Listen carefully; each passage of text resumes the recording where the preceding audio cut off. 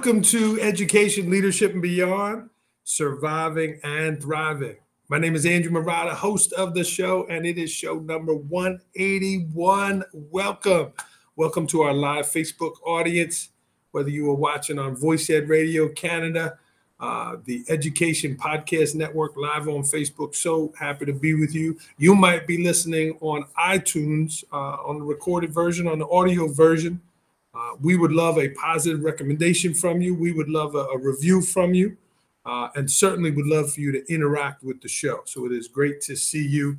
It is a beautiful day up here in the Northeast, and I am excited to get rolling. I do want to give a shout out to today's sponsor. They're featured this way, up on this side of the screen, Halvesies Cookies. Check out their website, halvesiescookiecompany.com, and there is a code Marotta15. Our guest today is Owen Saylor. We're going to meet him in a moment from Kentucky, Lexington, Kentucky. And we'll be sending some cookies down there. Halvesies Cookies, my buddy's cookie company, David Maffei. Beautiful story. I'm going to learn the story of bourbon here, talking to someone from Kentucky. But the cookies, his mother-in-law, when she served them, would cut them in half. And they got this nice, thick look to them. And he would always say, "Hey, Mom, why are you cutting them in half?" Well, they're too big, right? And the guests started to enjoy them because you could just have half, but they also started to enjoy what they look like. So they're called Halvesies Cookie Company. Check them out, and I appreciate them sponsoring today's broadcast. That discount code is Marotta15. Owens, those cookies will be coming to you. And that's right, we're going to meet Owen Saylor here in a moment. He is our guest today. He is the Director of Leadership Development at the Kentucky Association of School Administrators. So today's opening segment, and it's going to be leading into that, is about connection, right? As a leader, as an educator, you never know where your influence is going to land. A parent, a student, a teacher, you just don't know, right? And I send my books to a lot of people. I reach out to a lot of people. And it's amazing when I hear back that book resonated with Owens, right? Talking about leadership, talking about life, talking about leadership development. And as a leader, right, you never know where it's going to go, right? It touches a lot of bases. It touches a lot of places. And each and every day you have an opportunity through your interactions, through your behaviors, through the work you're doing, through the notes you're writing, to connect with others, whether it's the person next to you or a person in another state, in another country. Especially electronically now, we're able to reach out to more people. So it was an honor to connect with Owens. It's an honor to have him on the program. And let's bring him in here to Owens, welcome to Education, Leadership, and Beyond. Hello, how are you? It's good to see you. It's good to see you. It's good to be with you. I know we've talked a bunch, but it's great to be kind of in person, so to speak. It is, and it's always fun to talk about leadership and to talk about other things that I enjoy and live around here in Kentucky. And I just really am honored to be on with you today. Well, we are pumped up. This is Owen Saylor, the Director of Leadership Development, the Kentucky Association of School Administrators. And Owen, you heard my opening segment. What do you think about that? Right, here's a New Yorker we never met, and yet I feel like we've bonded and connected through leadership. What was it about the book? What was it about you and I connecting that got your attention?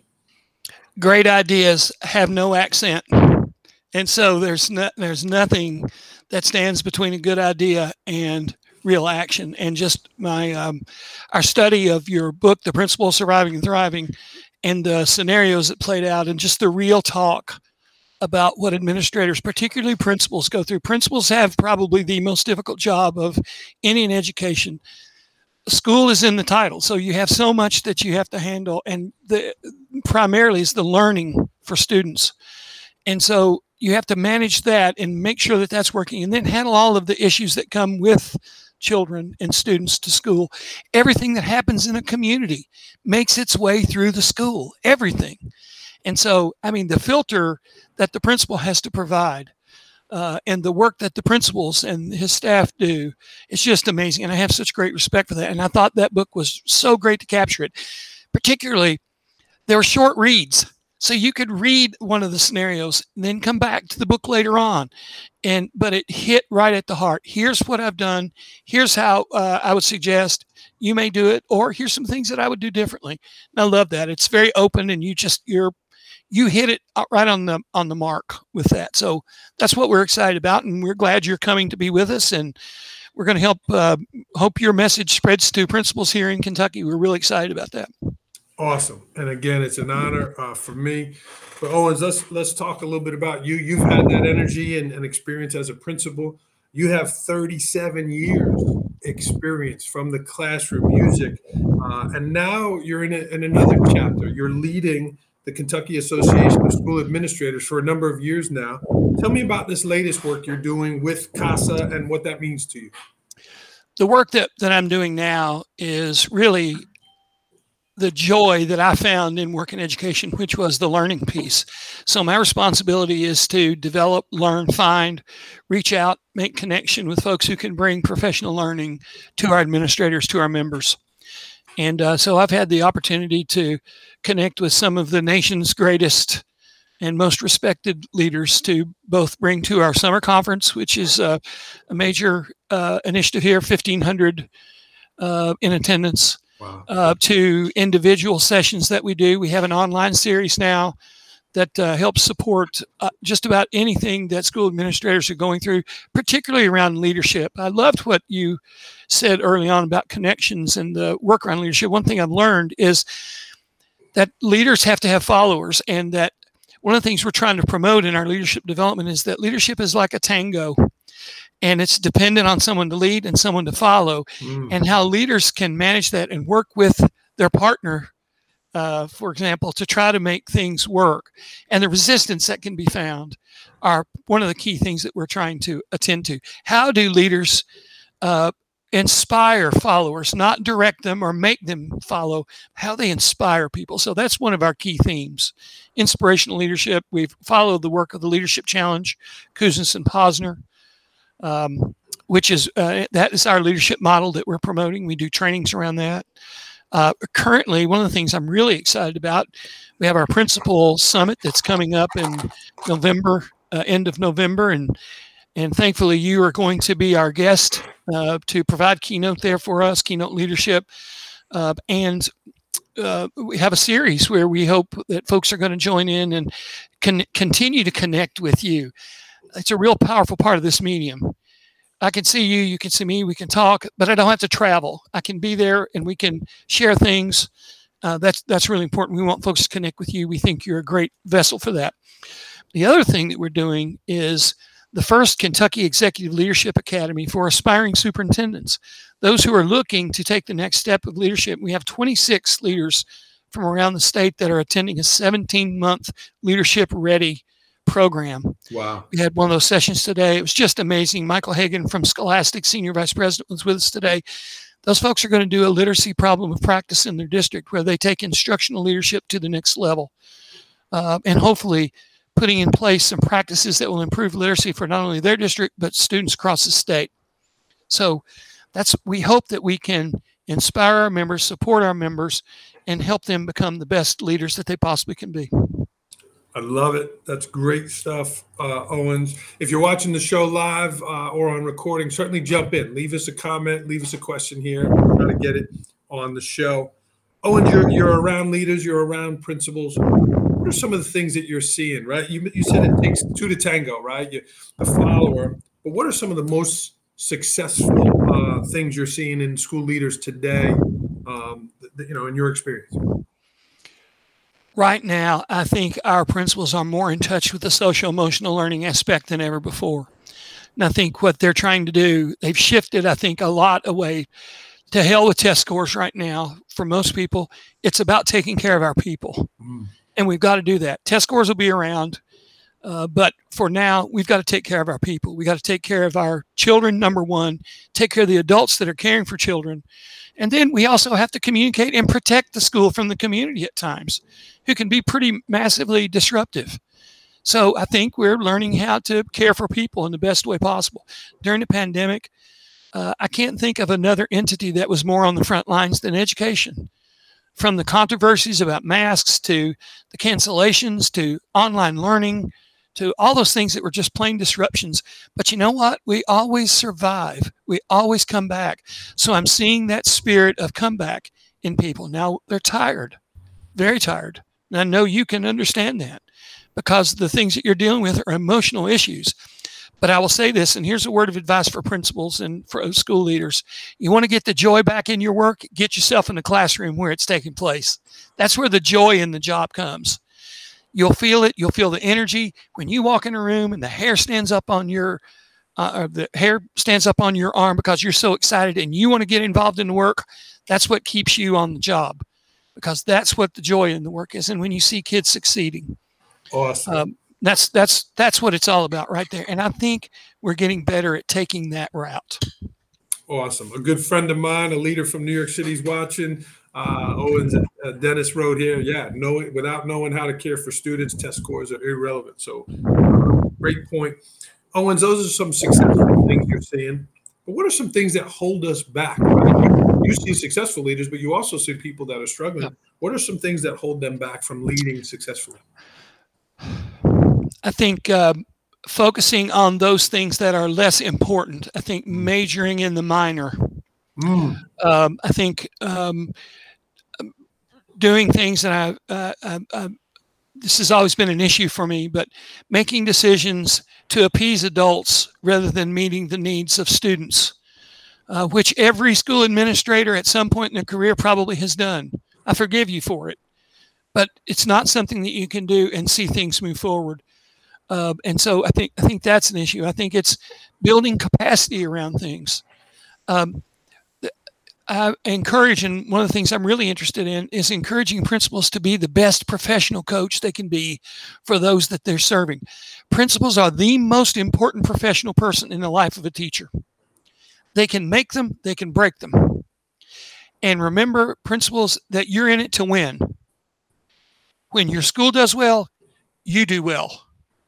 And just to serve as an evaluator to tell people what they're doing wrong doesn't get you anywhere. You got to coach your people up. You can't afford to lose people now. There are shortages, job shortages out there, position shortages. You got to coach people up. And if you're a competent, you're a great principal, then you're doing that. You're focusing your attention on building up the folks that you have. Coach them up. And I think that's where we need to do more work, is coaching up folks that we have to keep them encouraged and stay in the profession. You said a lot of great things there, Owen. The win-win situation. I love that, majoring in the minors. I call it making the important thing, right? Yes, sir. Focusing on that right work and supporting your people. Very well said. Owen, you were a successful principal and you went on to be an award-winning superintendent. For those that you're in this superintendent leadership group you're running, what are some of the differences that superintendent is taken on versus a principal? Well, they have to learn how to look at things from the 30,000-foot view. The principals are closer to the ground. They're still looking at the overall picture, but they're a little closer and can focus in on a certain parameter. The superintendent needs to look at it from all angles.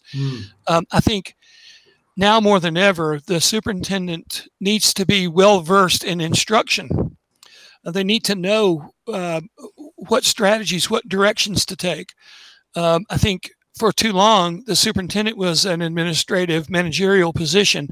Can't afford that anymore. The superintendent needs to be the lead learner and also the smart delegator and coalition builder. The superintendent has to now, it used to, I think I'm pretty safe in saying the old model was superintendent with a gavel or a hammer telling everybody what they're going to do, and that's it.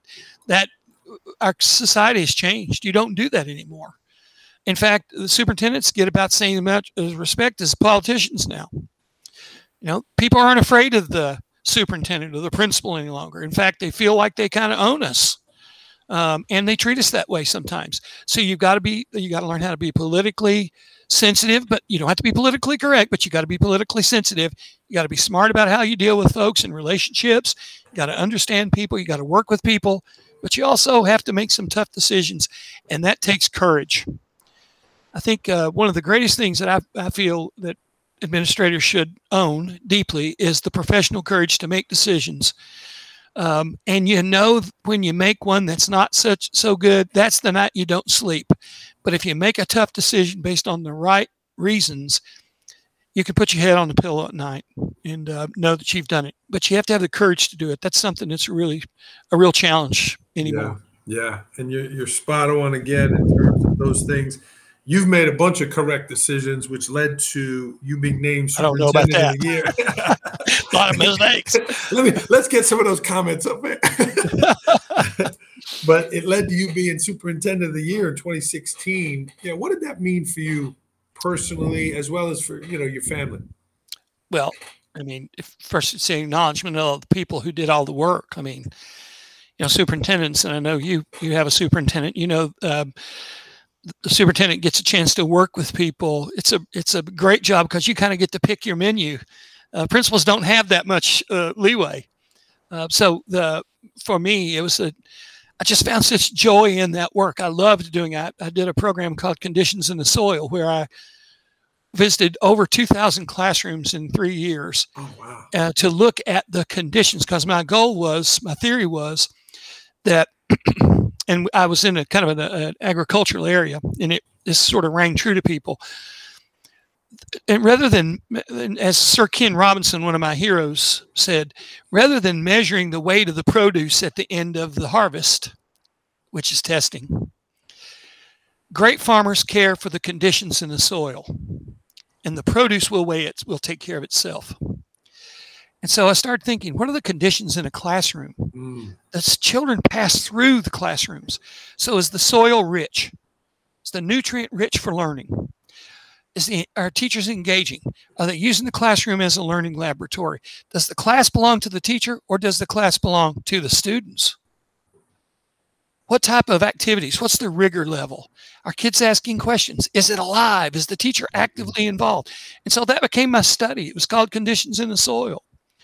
And that's where I found the joy in that work. And I could do that as a superintendent. But I wasn't telling teachers how to teach. I was looking at the condition because my goal was every student in my district was going to be served in a classroom that was rich in conditions. And so that's how that work took place. And it was amazing work. And that was something that I could do as a superintendent.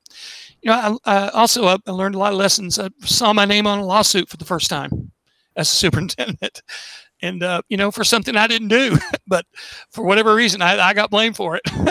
Wow. And so you get used to that and dealing with the legal system and attorneys, and that's a very different role. They don't teach you that in superintendent school. What it's like when the guy hands you the service document. That was very interesting. But I also got to do great things like going around to schools and visiting with custodians and bus drivers and food service people. You literally could not, Andrew, you couldn't be at work today and do the work you do without those people who keep that facility and that school district running. And they deserve our respect. They deserve whatever we can get them in terms of support. And I just love the heart for, and in your building, you've got people that you love and care for, that love and care for kids. Otherwise, why would they keep doing that job? And so I have a special place in my heart for people who give that, who've been willing to commit that. And I love doing that. I would go into lunch lines and help the ladies serve. I would ride the bus. I would, and it wasn't just for show. I would go and get out of the way, but try to do things and help and just let them know. One of the things I instituted, I thought was kind of thought about your book when I, looking back on it. We put up a certificate in the hallway of the school and said, this head custodian put a certificate, is it responsible for this beautiful school. And it was to recognize his efforts for that. And it was a certificate put up there and had their name on it. And buddy, they protect that like it was gold. And it was a way for them to know that we respect it and appreciate it. And we change it once a year, and it would be just kind of their update of our support for them.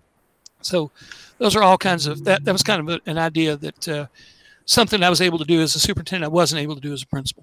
Yeah, wow. I love the comparison with the farmer and the soil. A lot of times you hear about coaching, right? That we're coaching our teachers and our players, and that was fantastic and good for you. And I love the part about the custodian and investing in that. Great stuff. Owens, before all of that, you were a music person. You were a band director and a music teacher. And tell me about the music and arts. Where does that fit into all that's going on in education right now? Where do you see that fitting in? My experience was I had visions of being an orchestral trombonist, believe it or not. That's when you first start college and you're like, yeah, until you find out there ain't many of those in the world. And so I did my bachelor's undergraduate work at University of Kentucky and did my master's in music performance. Again, hoping I'd be an orchestral trombonist, but ultimately ended up teaching. But I didn't end up teaching. I found teaching and loved it. But I went to Florida and taught in Florida for several years. And then came back to Kentucky so my wife could finish college. And I just loved the music work. I loved teaching, being band. There was something that was our sport, when I was in school, I was able to be in the band and play football and basketball. You could do it then, Now it's just too complicated to pull that off now. But I loved it. And so I came back to Kentucky. I had a very good friend who was opening as principal of a new school and asked if I wanted to be assistant principal. And that's where it started for me. But I can tie it into this. When I was a band director, I had to listen for the details. I had to listen for the third clarinet section, the third chair, third clarinet. And I had to listen for that student's performance. So I had to pay attention to them as an individual. And if you get 95% of the notes right in a concert, it's been a bad concert. So discipline to do it right and detail work became something that I was really engaged with and loved it. And so that sort of fit naturally into the, management operations piece. And the more that I got involved in administration, the more I found the love of the science and art of learning. So Ken Robinson, going back to him, he's one who professed that we're breeding the creativity out of teaching right now because of all of the mandates.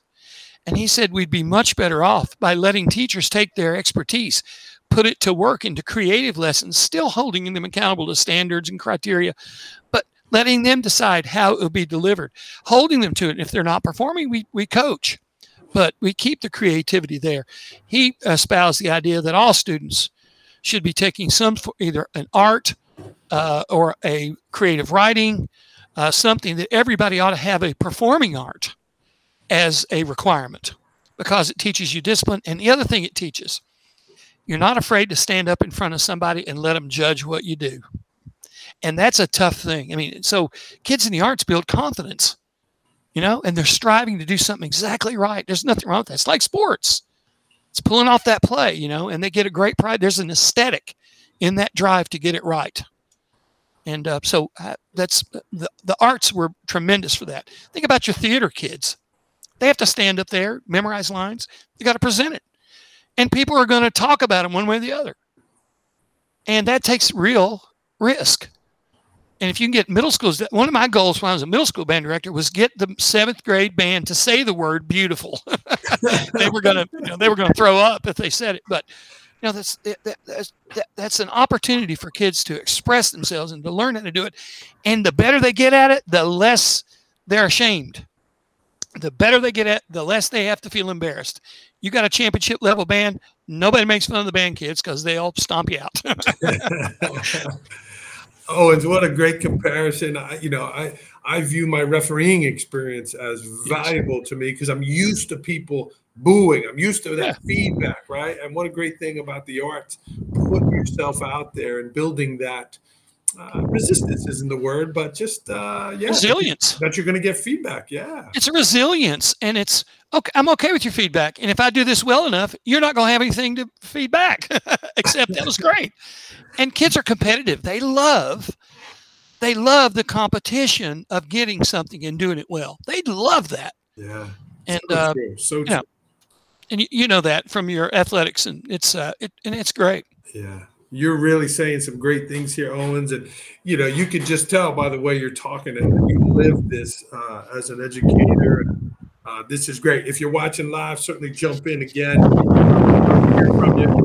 But you mentioned resilience, Owens, and living with 4 women in the house. You have three daughters and your wife there, and now you got 5 grandchildren.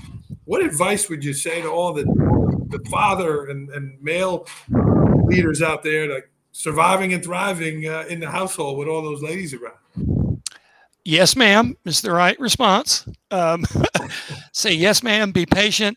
Listen. Girls respond to things much differently than the young men. Get hip on your fashion. I know a lot about shoes. I know what the boundaries are. And as soon as you think you know everything about women, you are lost. But here's what I say, men, let's let them keep thinking they're in charge. We just act this way and it'll all be fine. Give a shout out to your grandchildren. Give me those names here. Oh yeah, we've got. They'll watch Grandpa on the show here. Oh, Camden, my man Camden. He is in the 5th grade, and he can tell you everything you ever wanted to know about NASCAR. I mean, he's serious about NASCAR. He could tell you team owners. He could tell you cars. He could tell you the races. He's got it all. His sister is Sailor. We're so proud of her. Yeah. And she's just an amazing dancer and a sweet kid. She's in 1st grade this year. We have Alexis, who lives in Nashville, and she is a model. She's a child model in Nashville and doing extremely well. And her brother is Keen. His mother and daddy were married at Keeneland, which is the racetrack here in Lexington, so they named him Keen Landon. In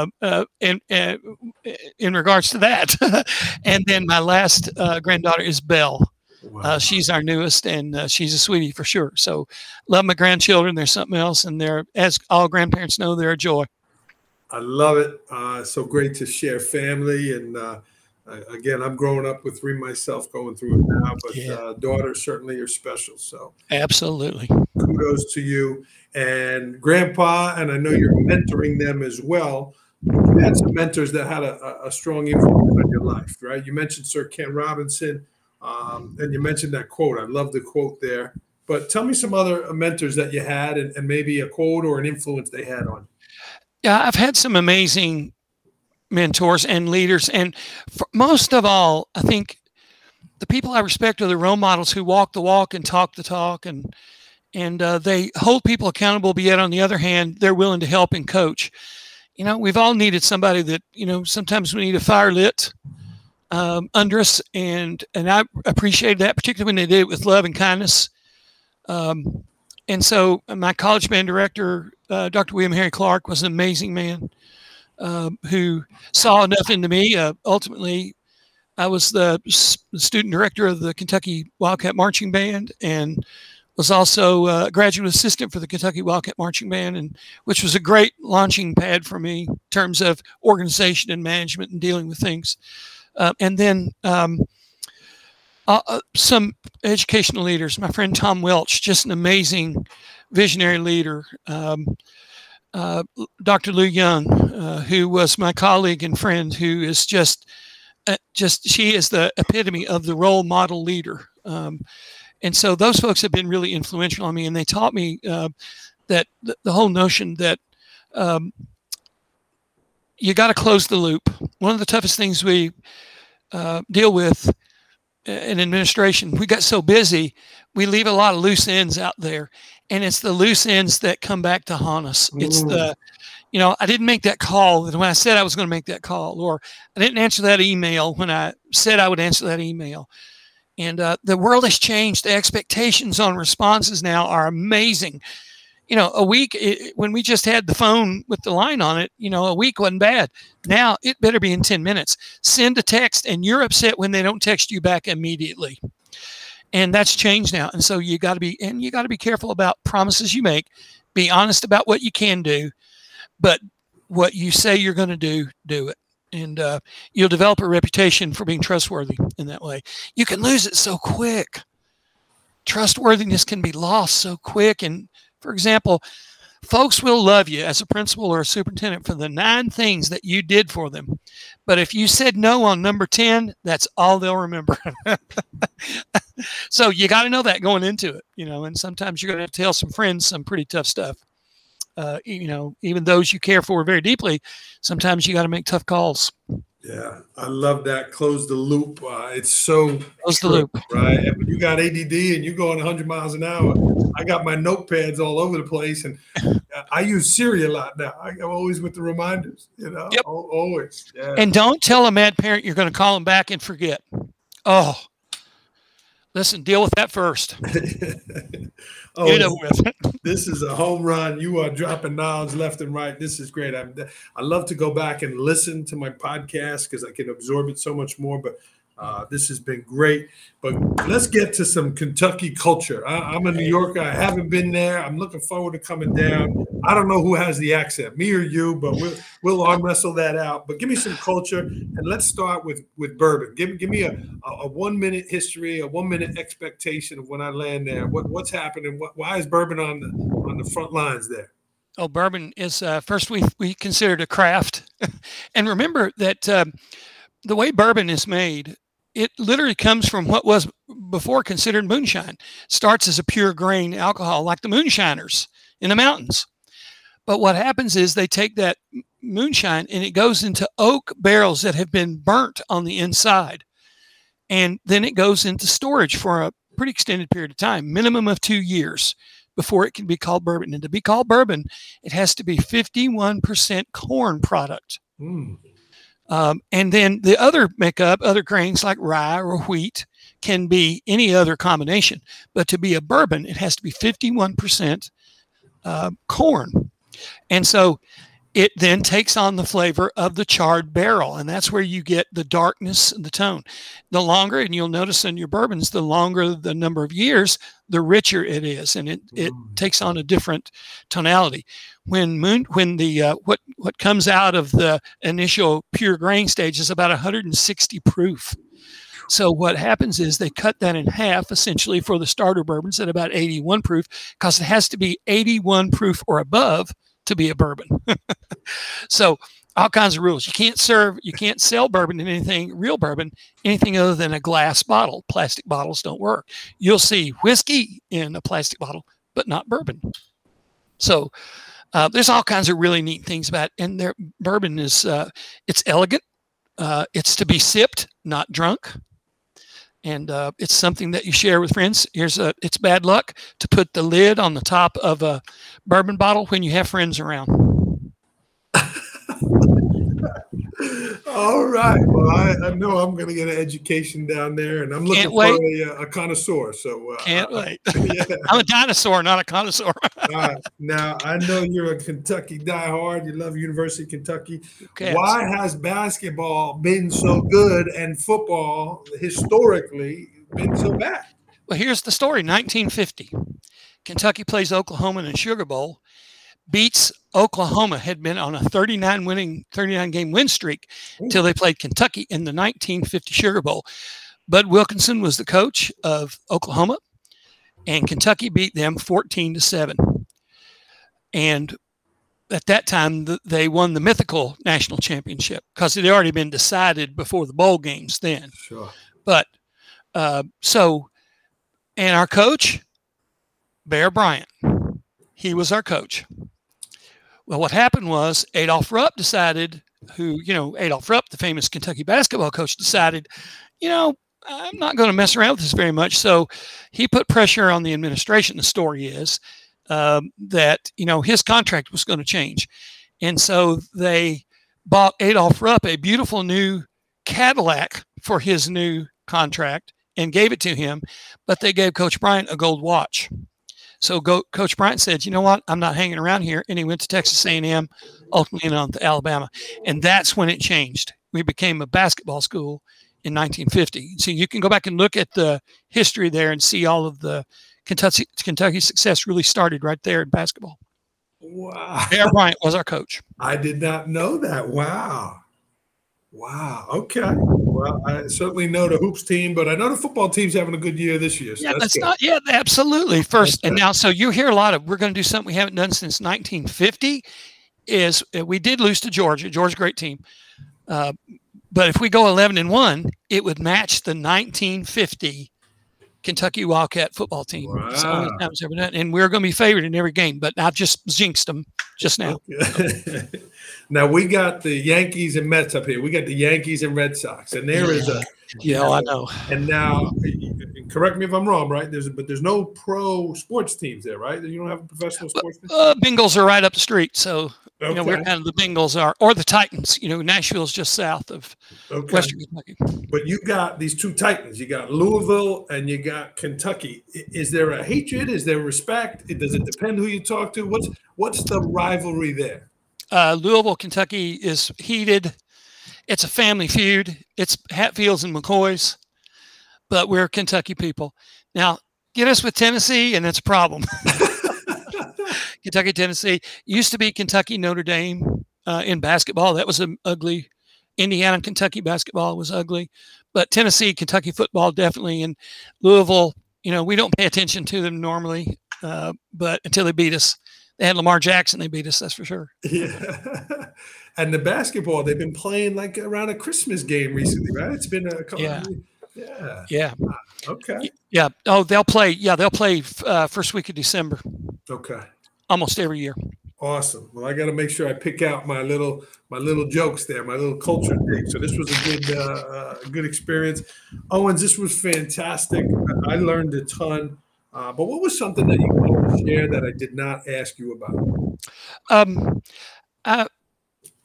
I guess I would say that I encourage, I don't mean to double entendre, but I want leaders to know that they are the most important people. They are the MVP for those that they serve, families, children, staff, and that they deserve the respect that they should get. But they also need to understand that the pyramid probably should be on its tip instead of on the top. It ought to be like that. And you are at the bottom of this, and it's your responsibility to support that pyramid at all times and do whatever you can to meet the needs of every child that you serve. And for me, I believe all means all. Whatever we got to do to meet the needs of every child every day, we must do. That's our calling. We're called to this. Administrators, Andrew, are called to this work. Otherwise, why would they do it? There's a calling. They want to serve. Every administrator I know has a servant's heart. They love kids. As tough as the job is, they love kids. And that's what it's all about. If you don't love kids, get out of this business. Find something to sell. We don't have time, and the kids don't have time. And yeah, they're going to drive you nuts. But make sure that you love them and you care for them, because that's when they need you the most. And some of them don't have families or don't have folks that can be that role model for them. I applaud that, Owens. I agree with you. I love the idea of the pyramid being the other way around, and we're here. So awesome. This is great. Owens, let's get to rapid fire. These are quick fire questions. All right. The quickest thing that comes to your head. Are you ready?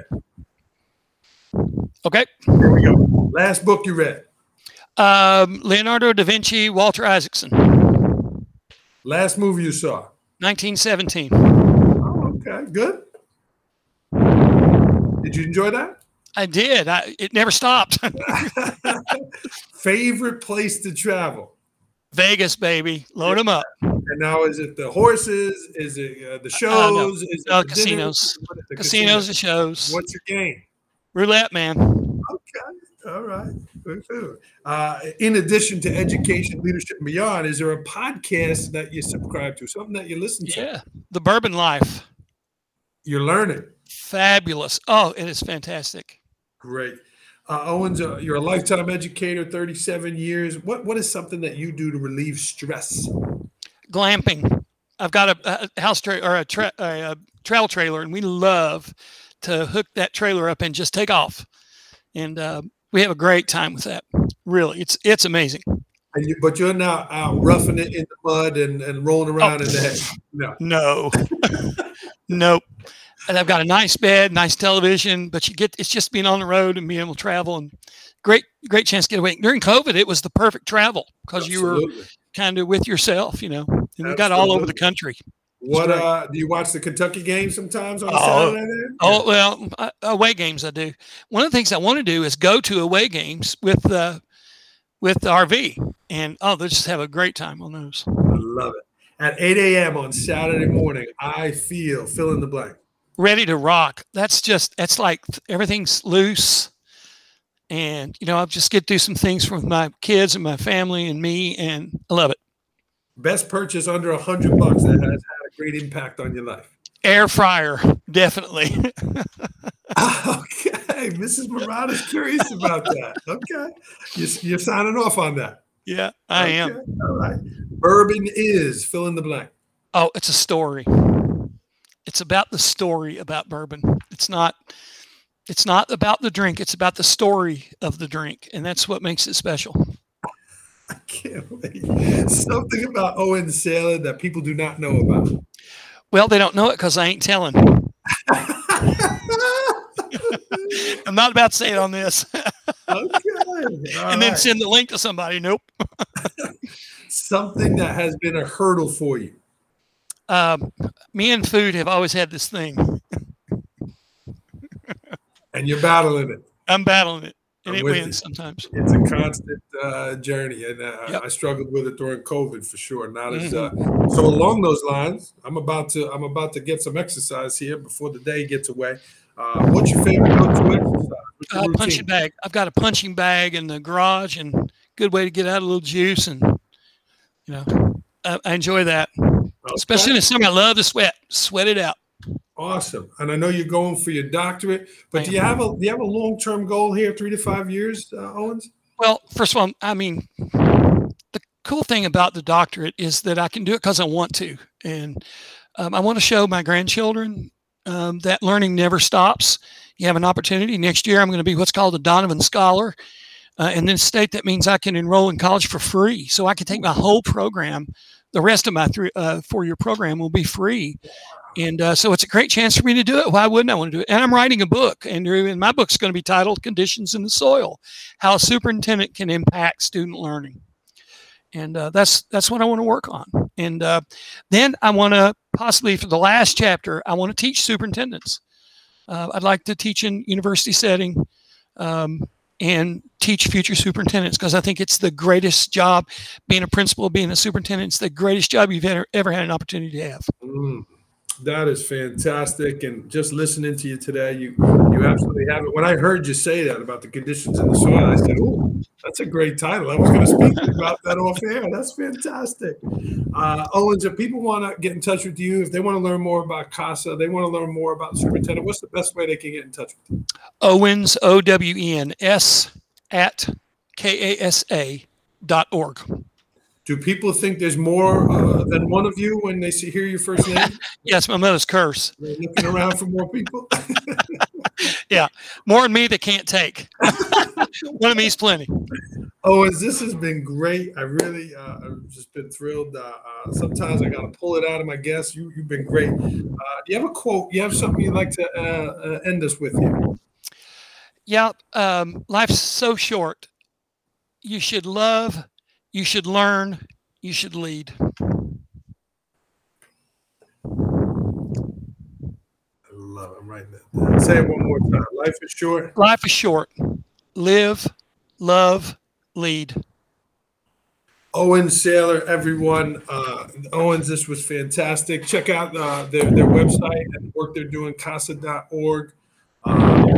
Great. If any of my New York friends need some translation, I'll do the words to text so you can understand what he was saying. I speak Southernese, so it's all good.